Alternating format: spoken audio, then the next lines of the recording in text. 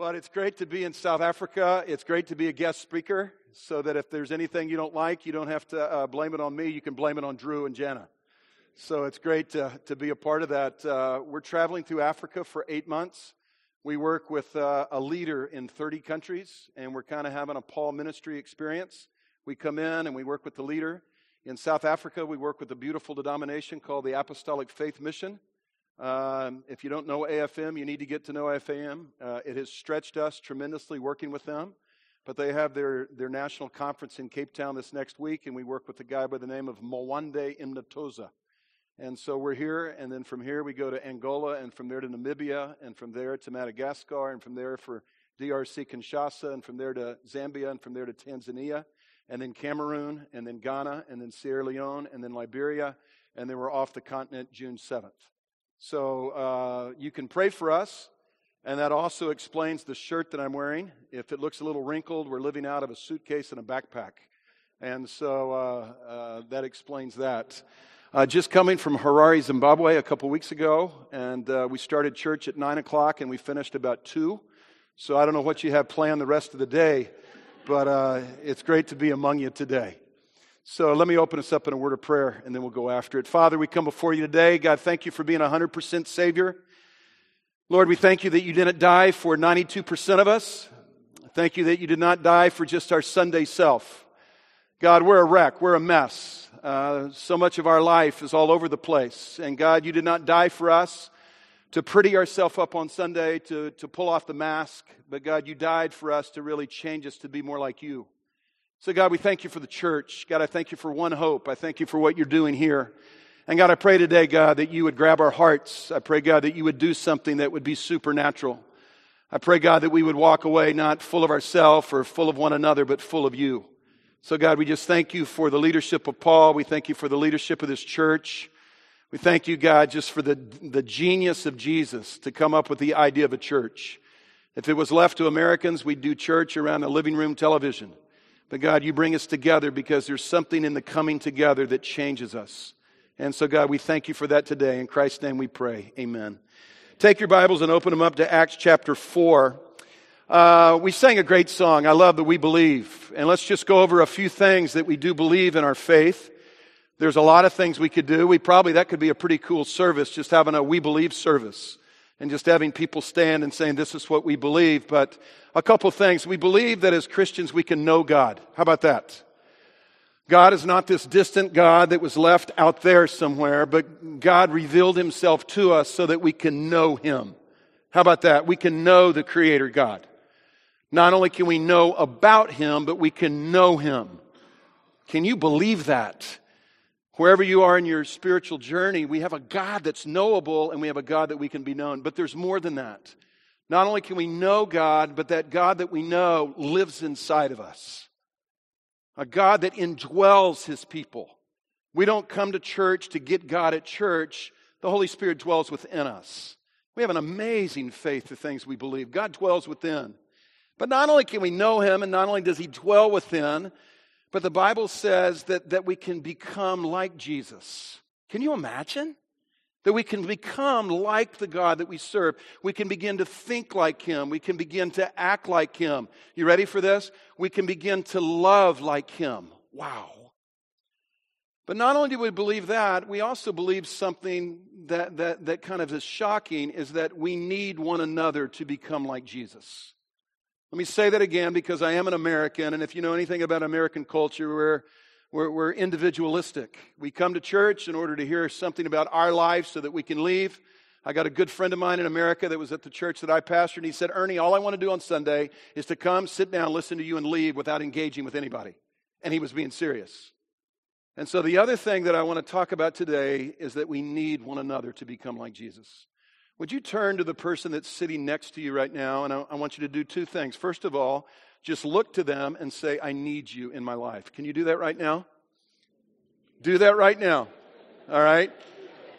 And if you are a man and you're married, do that twice to your wife. All right? All right, I need you. Now turn to them, because you just said, I need you. Would you now turn to them and say this, and you need me? Would you do that right now? You need me. You need me. All right? You need me. Why is that the case? We have these things called blind spots. We have these things called weaknesses. We have this thing that operates in all of our hearts called self-deception. And over time, we can deceive ourselves that we're okay. And I need a regular interaction with other believers that say, Ernie, man, it's so great to be around you, but you're smelling a lot like yourself. Everything you talk about has the first person singular in it. I.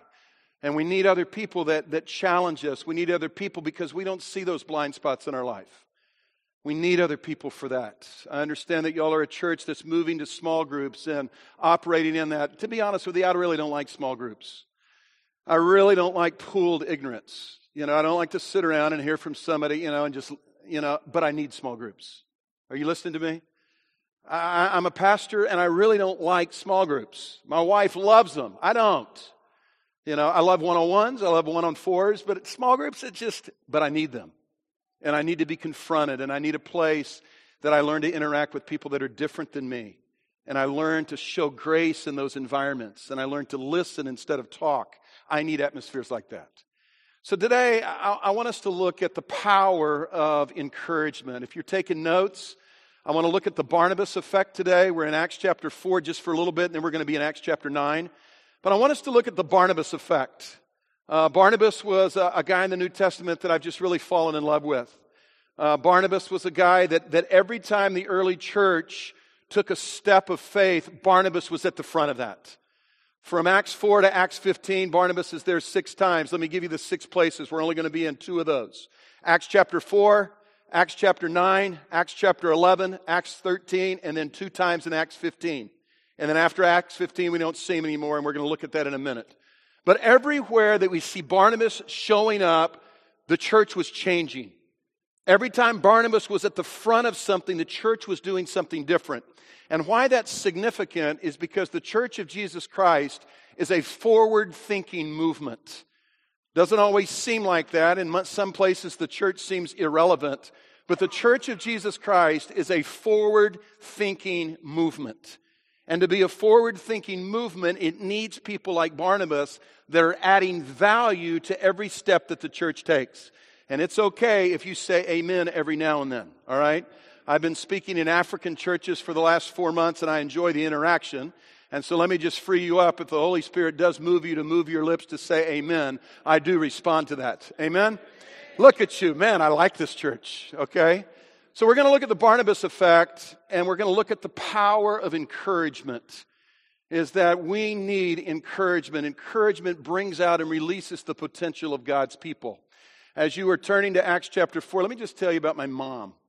My mom was a game changer in my life. I was 22 years old. I had just graduated, as Drew said, from Wheaton College. I had played a sport called American football, and I was coming off the drug of American football, trying to move into another aspect of my life. I was at one of those places where I didn't know what to do with my life, and so Texas A&M University was about 45 minutes away. I drove up there to enroll to become a teacher and a coach. Sounded like a good thing to do. I was impacted by my high school coaches. Why don't I go doing the same? So I drove up there, drove back. It was a rainy day. Every car that our family had, the radio didn't work, so I was just kind of stuck with my thoughts. And they were not good thoughts. I was just kind of in this place where I thought I wanted to do something, but I didn't feel right about it. I got home, and my mom met me at the door. And understand, my mom is the daughter of a Southern Baptist preacher. If that doesn't mean anything to you, it means Southern Baptists are Bible thumpers. And my mom was a daughter of a Bible-thumping pastor. And she met me at the door, and she said, "How did it go?" And I said, "Mom, it just didn't go all that well." And she said, "What do you mean by that?" And I said, "I just don't think I need to be doing that. I don't think I need to be doing that, but I don't know what I need to do." And without any hesitation, my mom looked at me and she said, "I know exactly what you need to do." And I kind of looked at her like, "What? Are you reading off a script?" And she said, "Yeah, you need to be a preacher." I said, "What? A preacher? I mean, I'm comfortable with the back of the church, and I like to make jokes about the preacher at the front. You're asking me to be at the guy at the front?" She said, "Yeah." And I said, "Mom, how can you say that?" And she said, 3 things. And I'm looking at her like, "Are you reading something?" Because we've never had this conversation. She said, "Yeah, 3 things. She said, number 1, ever since you've been little, you've had a heart for God." And she was right about that.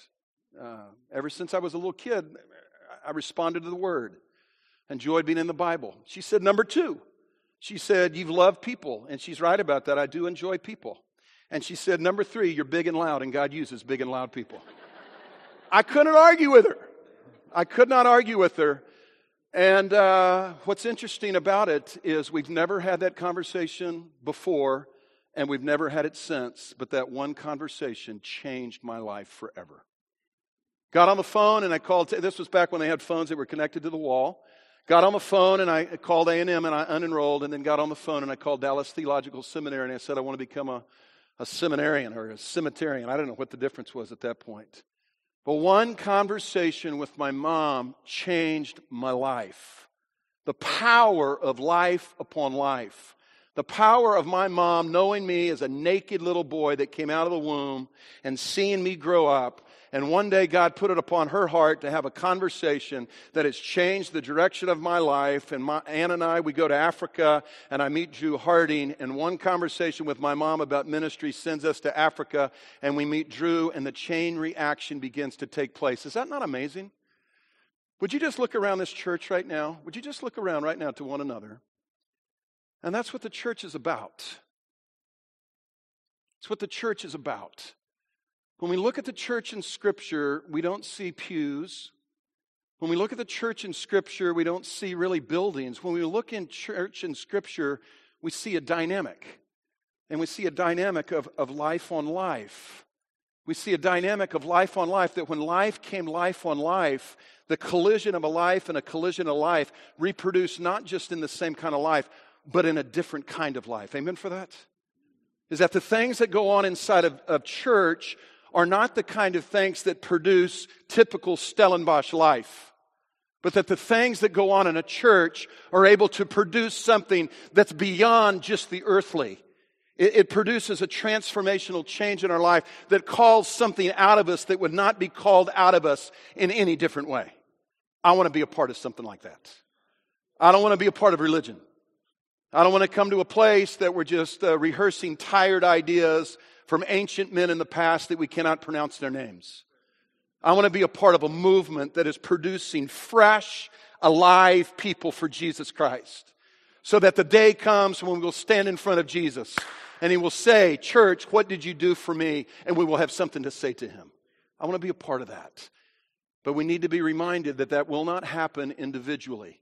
It will not come from you going to a seminar. It will not come from you reading a book by yourself with a cup of coffee. It's going to come from people that are not impressed by you. It will come from people that you are willing to drop your guard with, to open up your heart and to open up your life and to open up your potential so that somebody else God will use to bring out of you something that you never thought was possible. So I want us to look at Barnabas today. I think you're going to fall in love with him. How many times? 6 times in the first 15 chapters. Do you have those chapters again? Before, half of you didn't write them down because you didn't know why you were writing them down. So let me give them to you again. All right? Before, it was just church talk. Hopefully there's some energy to it now. Acts 4, Acts 9, Acts 11, Acts 13, and then Acts 15 in 2 places. 6 times. Okay? Let's look at Acts 4. Look at Acts 4. The title of this message is The Barnabas Effect. And we're looking at the power of encouragement. Verse 36, it's the last couple verses of chapter 4. The other verses talked about this. Let's read those 2. Why not? We're going to be out of here at 2. Verse 32. All the believers were one in heart and mind. No one claimed that any of his possessions was his own, but they shared everything they had. This was the new community. With great power, the apostles continue to testify to the resurrection of the Lord Jesus, and much what? Grace was upon them all. There was no needy persons among them. From time to time, those who owned lands or houses sold them, brought the money from the sales, and put it at the apostles' feet, and it was distributed to anyone as he had need. Enter Joseph. Verse 36, a Levite from Cyprus, whom the apostles called who? Barnabas, which means what? Son of encouragement. Look at verse 37. What does a discipled church member look like? He sold a field he owned and brought the money and put it at the apostles' feet. Church attendance is not the sign of a disciple. The sign of a disciple is their heart towards Jesus. And one of the primary ways a person's heart towards Jesus expresses itself in 21st century South Africa is that their wallets are discipled. Are you with me? Our wallets are shaped like what? They're shaped like our heart. And here we have the first mention of Joseph right here, Barnabas, right here in chapter 4. And he's selling property, and he's not buying a place overlooking the George coast. He's taking that profit, and he's laying it at the apostles' feet, and he's saying what? I'm under submission to the Lord. Now I'm bringing my money for you to use in any way possible. How about that? He's the kind of guy I would like to have in a church. He's the kind of guy that understands the lordship of Jesus Christ. He's the kind of person that understands what their life is about. At the end of the day, it's not going to be about accumulation, is it? Because we can't take it with us. So that at the end of the day, if we can't take us with us, then therefore what? All that stuff this side of heaven has got to be used for the glory of the Lord. That's what Barnabas is teaching us. Let's just go over to chapter 9 now. Let's go to Acts chapter 9. We could spend more time on that, but I just wanted to set the stage for the kind of person that Barnabas was. He was a game changer. Everywhere Barnabas is showing up, things are changing. Acts chapter 9. Let me just say it out loud. You can respond. What is Acts chapter 9 about? Anybody? Does anybody know Acts 9? If you don't know Acts 9, you need to know Acts 9. What's Acts 9 about? The conversion of Saul to Paul. Acts 9 is the game-changing chapter in the book of Acts. What kind of God would take an Osama bin Laden and make him the primary communicator of the Word of God? That's what God does in Acts chapter 9. And I'm not preaching Acts chapter 9 because we're looking at verses 26 to 28. But you know Acts chapter 9, God is up to something. Maybe a sub thing you can write in your notes right now is this, is what kind of person disciples the Apostle Paul? The Apostle Paul is going to become primary discipler in the New Testament. What kind of person would God use in order to change Paul's life? So we got this guy named Ananias. This is a great section. You got to look at this, verse 13. Go back to verse 11. Go back to verse 10. I'm in a new Bible. I had a same Bible for 26 years, and the verses aren't on the same page. In Damascus, there was a disciple named Ananias. The Lord called to him and said, "Yo, Ananias." And yes, Lord, he answered. The Lord said, "Go to the house of Judas on Straight Street and ask for a man from Tarsus named Saul, for he is praying in a vision. He has seen a man named Ananias come and place his hands on him to restore his sight." I love verse 13. This is just classic. "Lord," Ananias answered, "I have heard many reports about this young man and all the harm he has done to your saints in Jerusalem. And he has come here with authority from the chief priest to arrest all who call on your name. But the Lord said to Ananias, 'Go, this man is my chosen instrument to carry my name before the Gentiles and their kings and before the people of Israel. I will show him how much he must suffer for my name.' And then Ananias went to the house and entered it, placing his hands on Saul. He said, 'Brother Saul.'" Doesn't that say something about Ananias? He doesn't say Saul. He says what? Brother Saul. He uses intimate language the first time he meets him. It's pretty powerful. "Brother Saul, the Lord Jesus, who appeared to you on the road as you were coming here, has sent me so that you may see again and be filled with the Holy Spirit." Immediately something like scales fell from Saul's eyes, and he could see again. He got up and was baptized, and after taking some food, he regained his strength. Are we not part of a movement? Are we not part of something alive? Where God is taking people that are so antithetical to everything that we believe in and changes them so that they might become the leaders. Man, our God is something else. If you're here today and you struggle with your own usability in the eyes of God, just understand God has an amazing way to overcome your unusability. God is in the business of using very unordinary or very unselectable people in ways that transform the world. I love this. But we're not staying in this passage. Let's move a little bit on. All right, we're just setting the context. So if you're Saul and you got to get a platform to be used, you've got to get who? The apostolic leadership to believe in you. So let's jump down to verse 26. I want to look at three characteristics of great encouragers that come out of these three verses. I want to have my daughter come up and read these three verses right now. Maddie, would you come up? And then Ann, would you pray for us again? Madison Fry, 15 years old, United States of America.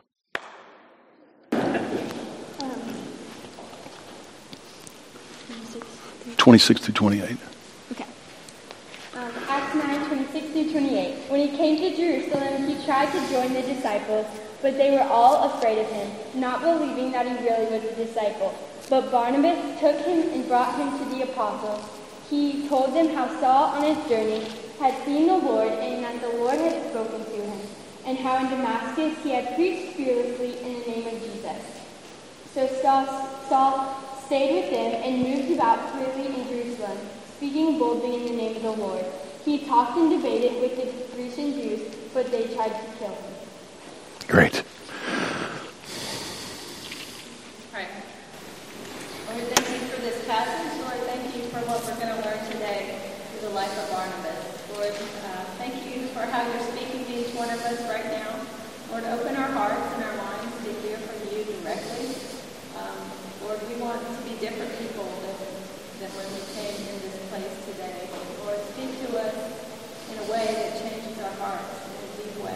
Lord, thank you for just the privilege to sit and soak in your word, Lord, and take time to stop just to listen to what you want to say to us. Use this in our life for an encouragement, and Lord, use us to encourage one another. We pray in your name. Don't want you just to read this passage. Can you feel this passage? Can you feel the dynamic? The greatest threat to your movement is now trying to enter your movement. Can you imagine? The greatest threat to your movement is now knocking on the door to be accepted into your movement. Can you imagine? How would you be thinking? How would you be thinking about what you were thinking? By and large, most of us think about how we feel. I've heard the reports. Immediately we would put up what? Immediately we would put up walls of resistance. Immediately we would close our heart. Immediately truth would kick in. Immediately we'd say stuff like, yeah, I hear you, but I'm going to wait until I see what change that comes off of you. So look at what we have in these verses. All of that's going on. You're talking about a sociological experiment. Look at this. When he came to Jerusalem, he tried to join the disciples, and then there's that three-letter English word that says what? But. He tried to join the disciples, but the very people that he needed the approval from, what? Resisted him. But they were all afraid of him, not believing that he was really a disciple. Let's come up for air for just a minute. Can you relate to these disciples that express that? Can you relate to that? Said another way, most of us would be there. Because we are a people that are generated by what we hear, by what we read, and what we see in the news. They resisted him. Verse 27, how does your version pick up verse 27? Is it the three-letter word? All right.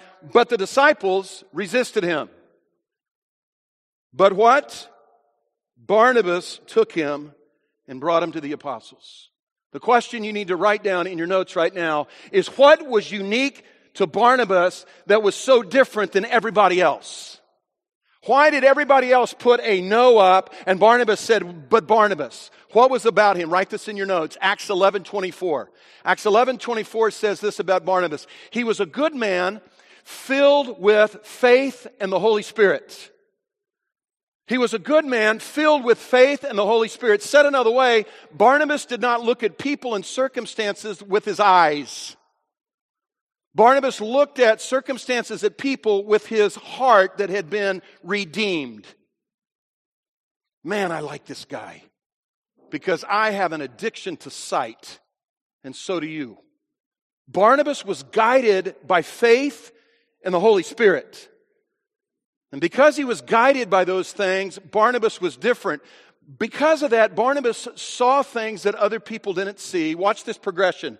Barnabas saw things that other people didn't see. He did things that other people did not do. And as a result, he what? He accomplished things that other people did not accomplish. Why? Because he was filled with what? He was filled with the Holy Spirit, and he was filled with faith. We are living in the middle of a South African moment right now. The history of your country is on the line. Amen? And it's waiting to be fleshed out. What's going to happen? This event that took place that was supposed to change everything has not changed everything. Should it ever change that way? Politics doesn't move the world. Christ's people move the world. So therefore, if Christ's people move the world, what kind of a Christ-filled person is going to move the world?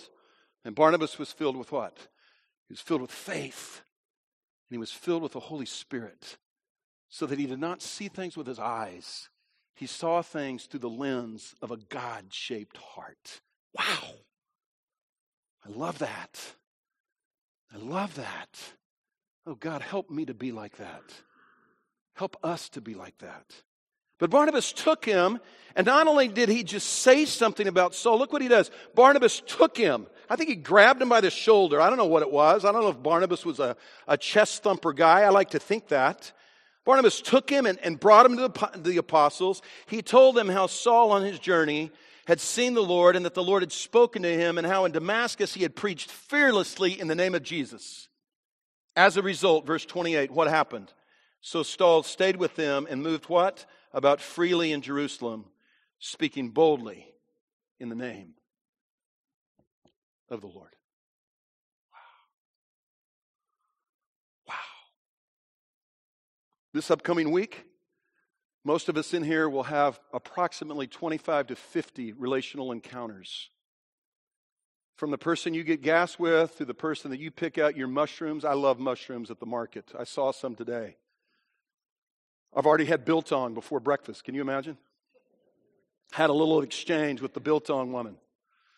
All right? You're going to have about 25 to 50 encounters with people. Can you imagine what would happen if you looked at those encounters from the perspective of a person filled with faith and filled with the Holy Spirit? Can you imagine that? Can you imagine thinking ahead of time, every person I meet, I'm going to season that relationship with a perspective of God above. And when I ask how somebody's doing, I'm going to listen not just with my ears, but with my eyes and my heart, so that I can respond in such a way to bring what? A Christ response to that. Man alive, we are different people. We are not people that are weighted down by the news of power. What do they call it? Power shedding? Load shedding. There it is. We're not weighted down by that. Obstacles are opportunities for Christians, right? It's where we live. We're different people. And that was Barnabas. So let me give you 3 things about great encouragers. I know that we got to get out of here in a little bit. What time are we supposed to finish? My wife wants to know this. 11-ish. Wow, we got to get going. 12-ish. I like that. Remember, Harari's got you by 2 o'clock, okay? We got home from lunch at 4:30. Anyway, 3 things about great encouragers. Are you ready? Are you ready? Number 1. What did Barnabas do in this? Number 1, Barnabas identified the strengths of Paul before Paul even knew that. Barnabas and great encouragers are able to identify the strengths in somebody else before they even know that themselves. My mom, at 22 years of age, she looked at me and she saw something that I had never seen before in my life. There was no way in the world that I was ever going to become a minister. I was comfortable in my, sarcastic self in the back. And my mom saw something in me that was from the Lord, but she spoke that into me and she spoke that out of me. She saw something. If you're a parent that is in this room today, God has placed you in a place with your children to be the primary Barnabas and Barnabina to your children's lives. Wives, I do not take your Barnabina capacity lightly. Wives have a way of speaking into their children's lives in ways that bring about all kinds of beautiful spiritual activity. The home is one of the most dangerous places in raising dangerous kids for the next generation. And it comes from parents that are what? They're not looking with physical eyes. Yeah, sports is good. Yeah, drama's good. Yeah. But what's important in that home is that Jesus Christ is alive in your child's life. You have the gift. Maddie, bringing her up, she read scripture, but to really see Maddie is when she prays. Man, God comes alive in that girl's life. And it was all the way back when she was just a little kid. Converting her dolls up in the bedroom. I remember hearing her, leading them to Jesus. She had 3 groups of dolls. The mature ones, the fence riders, and then the ones that needed Jesus. And that was from a young age. Praise God for that. So a big encouragement is that we identify things. Amen for that? For those of you guys that work in the corporate world, which is probably 95% of you, most of the guys that you work around have no spiritual advisors in their life. And all it does to make waves in this generation is to be interested in people. A great encourager is a person that asks people questions. Hey man, tell me about this. You listen. They respond. You follow that up with another question. They respond. You follow that up with another question. And then after about 3 of those, the guy looks at you and he said, you know what? I've never told anybody this stuff I'm telling you. And you know what you're doing? You're just having a spiritual conversation. You're just asking questions. Hey, dude, you know what? I've noticed something about you. Yeah, you're gifted to our company, but you have an incredible ability to discern truth. The guy looks at you like, where are you coming from? And that's the power of why God placed you in that business that you're in, is not for your wallet, but God has placed you there to be God's kingdom agent, to bring your life and somebody else's life together in that. I'm 54, soon to be 55. I need Barnabases in my life. I need somebody, and it happened today in prayer. I was down on my knees before this service, and somebody spoke a word into my life that I needed at that moment. It was this prayer. We lift up Ernie and we pray for clarification in his life as they go through this African journey. I don't even think the person praying for her actually knew that this has been a burning question in my life. But they spoke it in such a personal kind of a way. Amen for that. Man, identify the strengths and the gifts in other people. All right, but there's more to that. Number 2, not only do great encouragers identify, Barnabas took it to another level. Question, if Saul had been a flop, who would the early of church have looked to? Would they have looked to Saul or would they have looked to Barnabas? If Saul had been a flop, the apostolic leadership there, would they have blamed Saul or would they have blamed Barnabas? If you're going to make a difference in somebody else's life, you're going to have to attach your reputation to the reputation of somebody else. See, Jesus did not call us to have churches, to do church. Jesus called us to make disciples. And church is a means of making disciples. And if we're going to make disciples, you can't make disciples from the pulpit. You can encourage, you can inspire, you can celebrate, but disciples have to be made in proximity. So said another way, a year from now, there's going to be people in this church that are not here right now. And a year from now, they're going to be here, not because they left some other church to come here. They're going to be in this church. Why? Because right now, they're not in the Lord, but they're going to meet you, and they're going to be in the Lord, and then they're going to be at this church a year from now. Why? Because you're investing your life in them. And right now, they're probably using profanity. And right now, they're probably laughing at humor that's probably coarse. Right now, they're probably having some activities that we would not condone. And if we're going to be put off by the very people that God has called us to, then therefore we're going to have to be willing to attach our reputation to somebody else's reputation to bring them to the place of where Jesus is. Amen for that? Man alive. That's why sometimes I do not like being around religious people.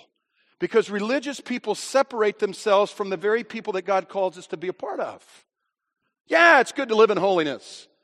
Yeah, it's good to get away from addictive things. But if I totally separate myself into the Christian community, who's going to reach the lost world that's out there? God's called us to reach lost people. He hasn't told us just to stay in community. Praise God for small groups. We need small groups. But we need small groups that do what? Come inward so that we can go outward. We come inward so we can go outward so that we can bring the outward inward, right? And so if we're going to see that happen, Barnabas teaches this lesson about attaching our reputation to the reputation of other people so that their reputation might become like Jesus' reputation. Amen for that? Wow. Wow. Wow. Right now, do you have some people in mind that you can just write down in your notes? Who is God using right now to draw you to some people that you have not thought about in these terms before? It's going to be a mess. It's going to be messy. It's going to be 1 step forward, 4 steps back, 3 steps forward, 2 steps back, 12 steps forward, 1 step back. And before you know it, that person's going to be a small group leader in this church. And before you know it, a call of God's going to be on that guy's life to go do some ministry in one of the townships around here. Before you know it, that guy's going to start spawning all kinds of activity because you took a step of obedience to get close to somebody who's not close to God right now, but your step to them brought them close to God. I love that. We are a dangerous community. We're not a safe community. We are a dangerous community that takes risk into people's lives. The gospel never moved forward out of safety. In fact, without persecution, it would have stayed in Jerusalem singing praise songs. But because of persecution, it moved out, right? The church is at its greatest when it's threatened the most, because when it's threatened, it's forced to do things that it would normally not do. And one of those things is to attach ourselves. Amen? So number 1, identify. Number 2, what? Attach. Number 3, great encouragers release the potential of other people, even if that person's potential surpasses yours. Are you with me? This is a huge African church issue. Great encouragers release the potential of other people, even if it means what? That person's potential passing you. Let me place this in the text. Like I said, 6 times Barnabas from Acts 1 to Acts 15. After Acts 15, there's 28 chapters. We don't hear of Barnabas anymore after chapter 15. Why? Because after chapter 15 of Acts, all we hear of is who? Paul. So God used Barnabas to disciple Paul, so that after that discipleship, Paul then did what? Paul was used by God in a way that no other body in the New Testament was ever used. Why? Because Barnabas discipled Paul. But if Barnabas had had an ego, but if Barnabas had been concerned about himself, but if Paul had been concerned about keeping the giftedness of gifted leaders underneath him, what? Paul would have never become who Paul was. We're touring Africa right now, and it has been a tremendous buffet. We've been in about how many, Maddie, countries in Africa? 13 countries. We're supposed to be in about 30 by the time we finish. We're in these countries. We have a chance to get inside it, and it has been a beautiful buffet. God is alive on this continent. He's alive. He's alive in places that you would not predict him to be alive in. He's alive among pastors that you would not predict him to be alive among. Sometimes in the churches that have the least amount of resources, God is alive the most. I was with a guy just 2 days ago in Malawi. You know what his salary is for a month in Malawi? $21. And we took him out for dinner that night and spent $28 on dinner. I was right in the middle of dinner thinking, how ironic this is. And he knows it too, because he's reading the menu of how much the pizzas cost. And yet that guy, God is using him in an animist culture up in northern Malawi. Everybody in his church has come out of spirit worship in the last year. And God's using him. And he has joy on his face. And he says, I can't explain it. We make it, but I only make about $21 a month. He bikes, outside of rainy season, he bikes 15 kilometers each way to go pasture. Bikes in shorts. He carries his preaching outfit in a bag. Preaches, hikes back, or puts back on his biking shorts. During rainy season, which is 3 months, he walks 15 kilometers each way. We've had a privilege to be a part of that. We've also seen the reality of church-based leadership, that in the African context, you have leaders that are threatened by gifted people. So therefore, they keep everybody around them underneath them. And they're really afraid to be having a message like I'm having today, because maybe there's somebody in the church that's really gifted, and if that gifted person gets what? Released, that person might take my job, or that person might take the offering that comes to me. So therefore, what they do in the African church is they just cut the legs of people out from underneath them. Not physically, but they just keep everybody underneath them. But that's not Barnabas. Barnabas realized that he had been put on the planet to be a Barnabas in other people's lives. And so therefore, God saw fit that I can bring Saul to Barnabas, because I know that Barnabas will point him in the direction of Jesus. Can you imagine for a church to gain that reputation? I'd be very careful before I go to One Hope. Because if you go to One Hope and you get involved in that community, there are people in that community that are going to so come alive in your life that you're going to leave differently from that place. Yeah, they got good preaching, and yeah, they got good music. They got all that stuff. But there's a dynamic in that place that you leave differently than from how you went in. I'd be very careful before I go there, because that church is going to rearrange your priorities if you go there. If you go there, you're going to start thinking thoughts that you never thought before. Where before you went there, you were thinking about square footage and the second home and all that stuff that people in the West think about. But I started going to One Hope, and I began to realize that God had raised me up for such a time as this for different things. And some people began pouring into my life, and as they poured into my life began to change. My life began to change. Amen. 2 questions I want you to write down. We're at about the 4th quarter of the message for those who like to know where you are in the service. 2 questions. Who is your Barnabas? And who are you Barnabasing? Who is your Barnabas? If you're a man specifically here today and you do not have a Barnabas, you need to get a Barnabas. Go find one. A Barnabas is a person that is speaking into your life. A Barnabas is a person that's asking you hard questions. A Barnabas is asking you when you fly and when you travel, what are you doing with your eyes at night? Those are questions that men who follow Jesus need to have somebody in their life. I have a pastor back home that on this trip, he's just asking me how good of a job I'm doing in loving Ann. We're living in pretty intense intimacy during this time.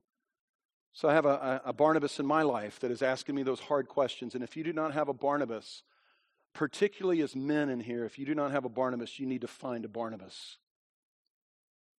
And here's how the conversation would go. I need you more than I ever can imagine. I need you to speak into my life.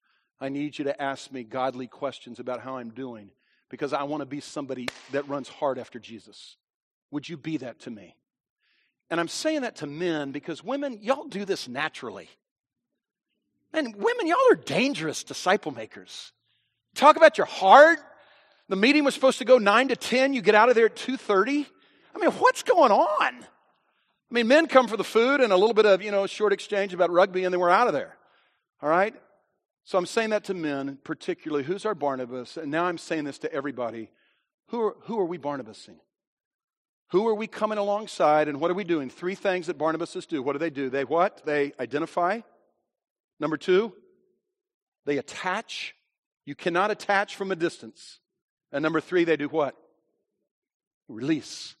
They release. I want you to see this video. It's a pretty cool video. It's from the 1992 Olympics. 1992 Olympics. It's going to be on the screen. Here it is. Derek Redmond right there, lane 6. The Great Britain 400-meter champion. He's in the Olympics. 200, he's running pretty good right there. Watch what happens. Watch what happens. Right here. Game over. If you're an athlete, you pull a hamstring, his race is over. I was watching this.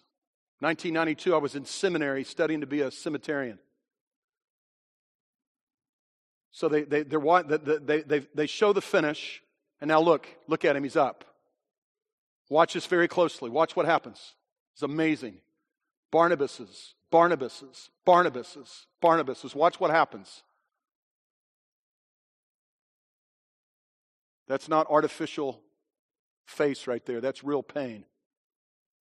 Look at this guy, comes out of the stadium. Who does that at the Olympics? Watch this interaction coming up here in just a minute.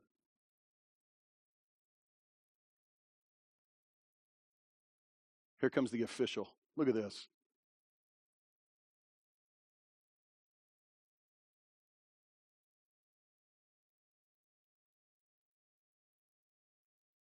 Get your hands off of him. Get your hands off of him. I was watching this live. And I was watching it as an athlete. And I was watching it as an athlete. Tears were coming to my face.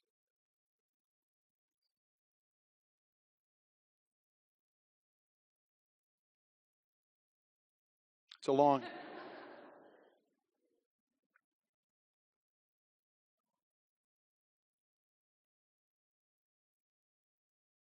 Here he is. Here he is. Here he is. And he crosses the finish line. When I was watching this live, the videographer, he takes the microphone and he puts it in front of the man's face and he says, I got 2 questions for you. He said, who are you and why did you do what you did? He said, I'm Derek's father. And I've seen how hard he's worked.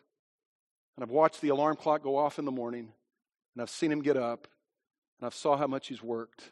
And I wanted to see my son cross the finish line. I started off crying as an athlete. And I finished crying as a pastor. Because this is what Jesus Christ has done for us. Jesus Christ did what? He came off the cross to come down and pick us up.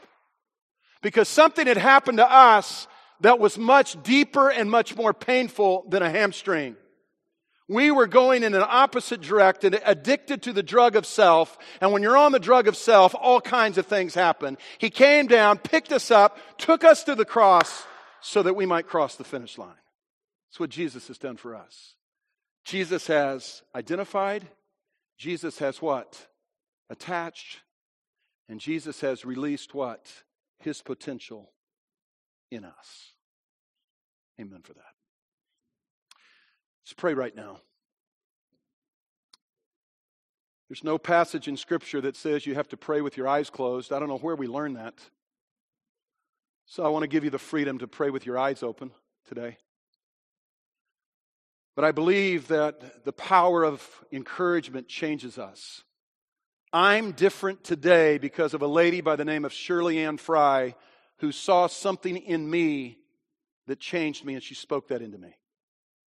Can you imagine a church of 200 people today moving out with a Barnabas capacity into the community that God has called us?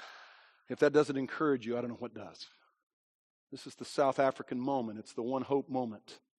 Will we be a people that are obedient Monday through Saturday and not just on Sunday? Will we be a people that God uses beyond our wildest imagination? Let's pray right now. What would happen if? What would happen if? God, what would happen if we truly realized what you've done for us? God, what would happen if we realized that you have spoken life into us? Lord, I'm a performer. I love to do. I love to accomplish. I loved athletics because we conquered things. But in Christianity, you have conquered us. You've done for us what we can't do for ourselves so that we might be used in other people's lives to help them become and do what they thought they could never do themselves. Jesus, we want to declare today that you're a genius. The way that you have so orchestrated lives is that we cannot become people apart from other people in our life. So Lord, today we want to begin at the place of repentance. If you're here today and you are not involved in people's lives, nor you're not even thinking about that, then I pray, God, that we would all repent right now. Repent of our individualism, repent of our need of thinking that we can get by on our own. Repent of thinking that we can make it through this journey apart from intimate involvement in lives and having other people in our lives. God, I just repent of my own selfishness. I repent of my own dependence on myself. I repent on my reliance on my strength. God, I also repent of my selfishness from not using my time in ways that benefit other people. God, I pray that you would give us just an attraction and an addiction to other people. Not to their praise of us, but God, to their condition. That God, you might use us in their lives. So God, I pray for a step that all of us can take this week. I pray that we might be able to take a step of obedience to you one way this week, of moving towards a possible Barnabas in our life, a mentor, or moving in the direction of being a disciple maker in somebody else's life. God, we pray that that would happen. God, we pray also a year from now that this church would be profoundly sociologically different because, God, of the change that you're going to bring, not because of church transfers, but because, God, of people far from Christ becoming close to Christ because, God, you've used us in their lives. We want to see that happen, God. We want to see that happen at One Hope, and we want to see that happen in the Rainbow Nation. In your mighty name we pray. Amen.